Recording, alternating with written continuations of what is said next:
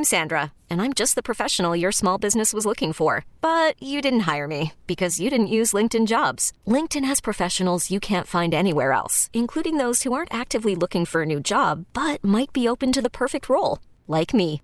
In a given month, over 70% of LinkedIn users don't visit other leading job sites. So if you're not looking on LinkedIn, you'll miss out on great candidates like Sandra. Start hiring professionals like a professional. Post your free job on linkedin.com/recommend today. All right, let's go out to our SDCCU fan hotline. Joining us from MLB.com and MLB Pipeline, Jim Callis is with us here on Ben & Woods. Jim, it's good to have you on this morning. Thanks for your time. Oh, yeah, glad to be here. All right, the one thing that I saw a lot about this trade last night, at least from a Padres perspective, Jim, people who look at prospects, who study this sort of thing, were almost universally in praise of the Padres for this move, and Padres fans really don't see it. So give me your perspective on the three-team trade that went down last night. I guess I would lie somewhere in between. I'm not jumping up and down, waving pom-poms, and I'm not crying that the sky has fallen. I understand it, I think, more from the other two teams' perspective than I do the Padres. Not that it doesn't make sense from the Padres' standpoint, but, look, the Reds, obviously, they're getting Trevor Bauer. They weren't going to keep Puig. They're going to try to contend next year. Indians didn't think they were going to be able to afford Bauer.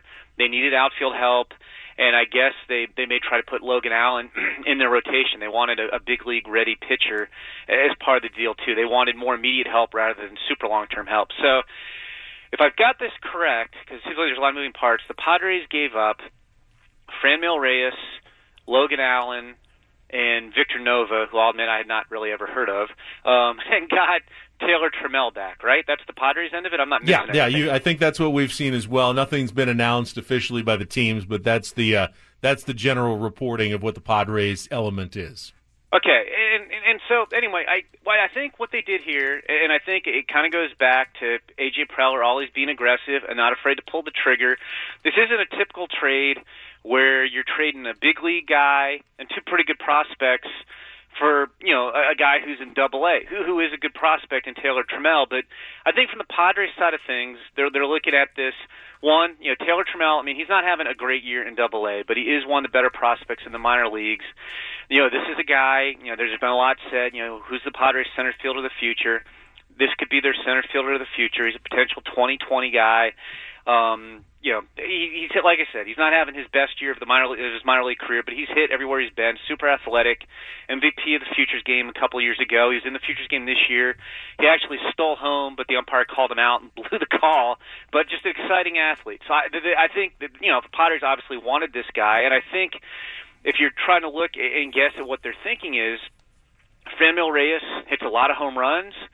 I don't know that he does a whole lot else, and he's not a good defender. He probably should be more of a DH. Yep. So I think that probably played a factor, that maybe they felt like they were selling high on Franmil Reyes. Like I said, I don't know anything about the Nova kid who's in the Arizona League. That's essentially a lottery ticket, and I do like Logan Allen. But the Astros, the Padres have so many pitching prospects, and I think Logan Allen is probably one of their higher floor, lower ceiling pitching prospects if they're very good prospects. And my guess is maybe they just felt like they felt they could part with him. I'm not reading too much into his numbers this year because the pitching in El Paso with the Major League Baseball is impossible. He still has a good strikeout to walk ratio. He wasn't great in his first taste of the big leagues, but look, he's 22. That happens. I think that from the Padres standpoint, it seems to me that they felt like they were selling high, buying low. And you probably could not have made this trade to get Taylor Trammell last offseason, and that's why they jumped on it now. We are talking to Jim Callis for MLB Pipeline. And Jim, I think the initial reaction here in San Diego, not fleeced per se, because anytime you get a top prospect, you don't feel fleeced.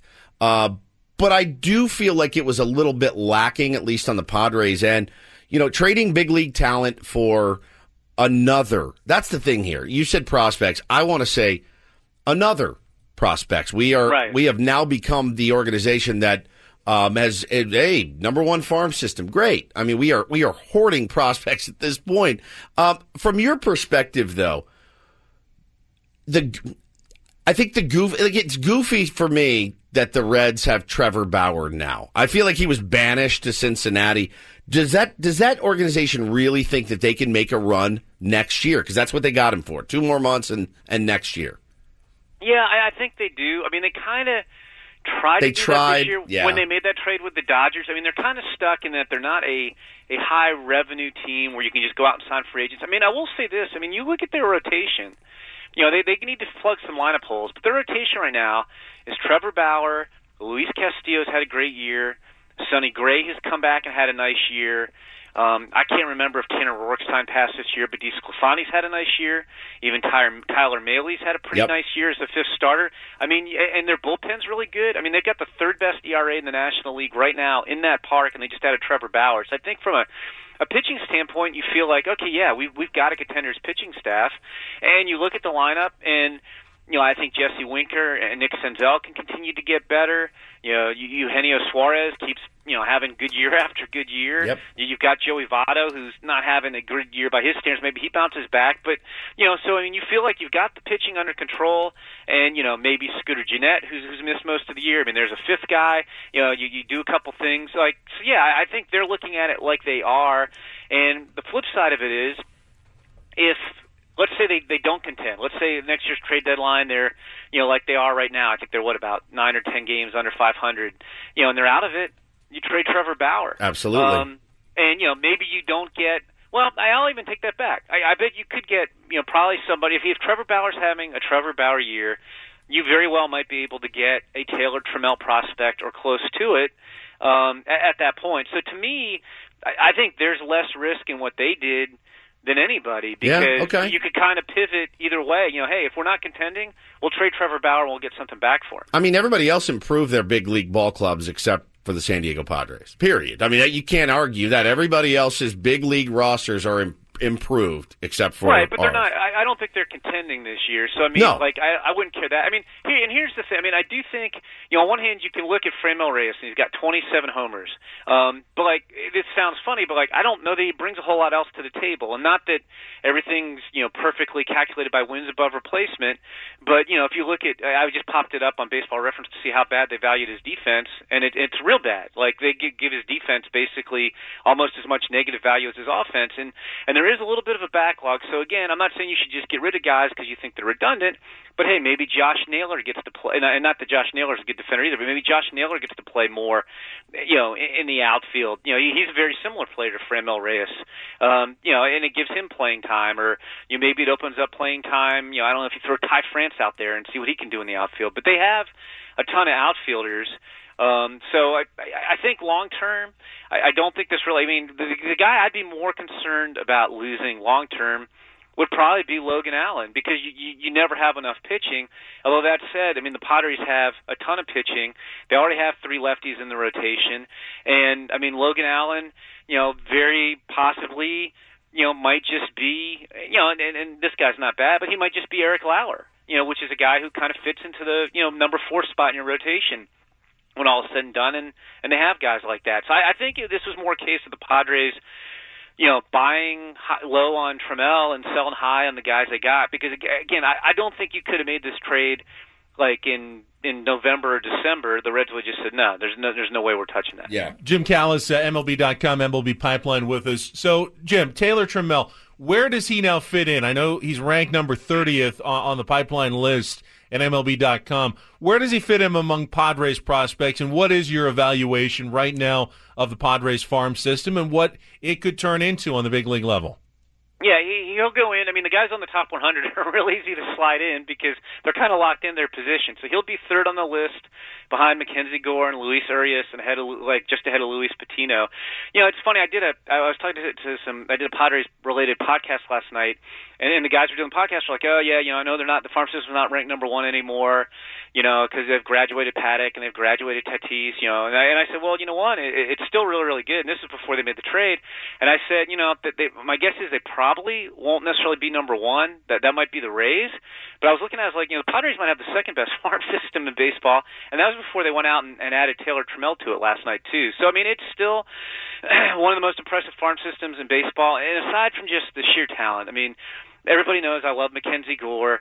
They've got 1 trillion infielders. They've got 1 trillion, pitchers. But what impresses me about the system is it's extremely balanced. I mean, a lot of times you'll have a system that's pitching heavy or hitter heavy, and it's really one of the deepest farm systems in baseball in both.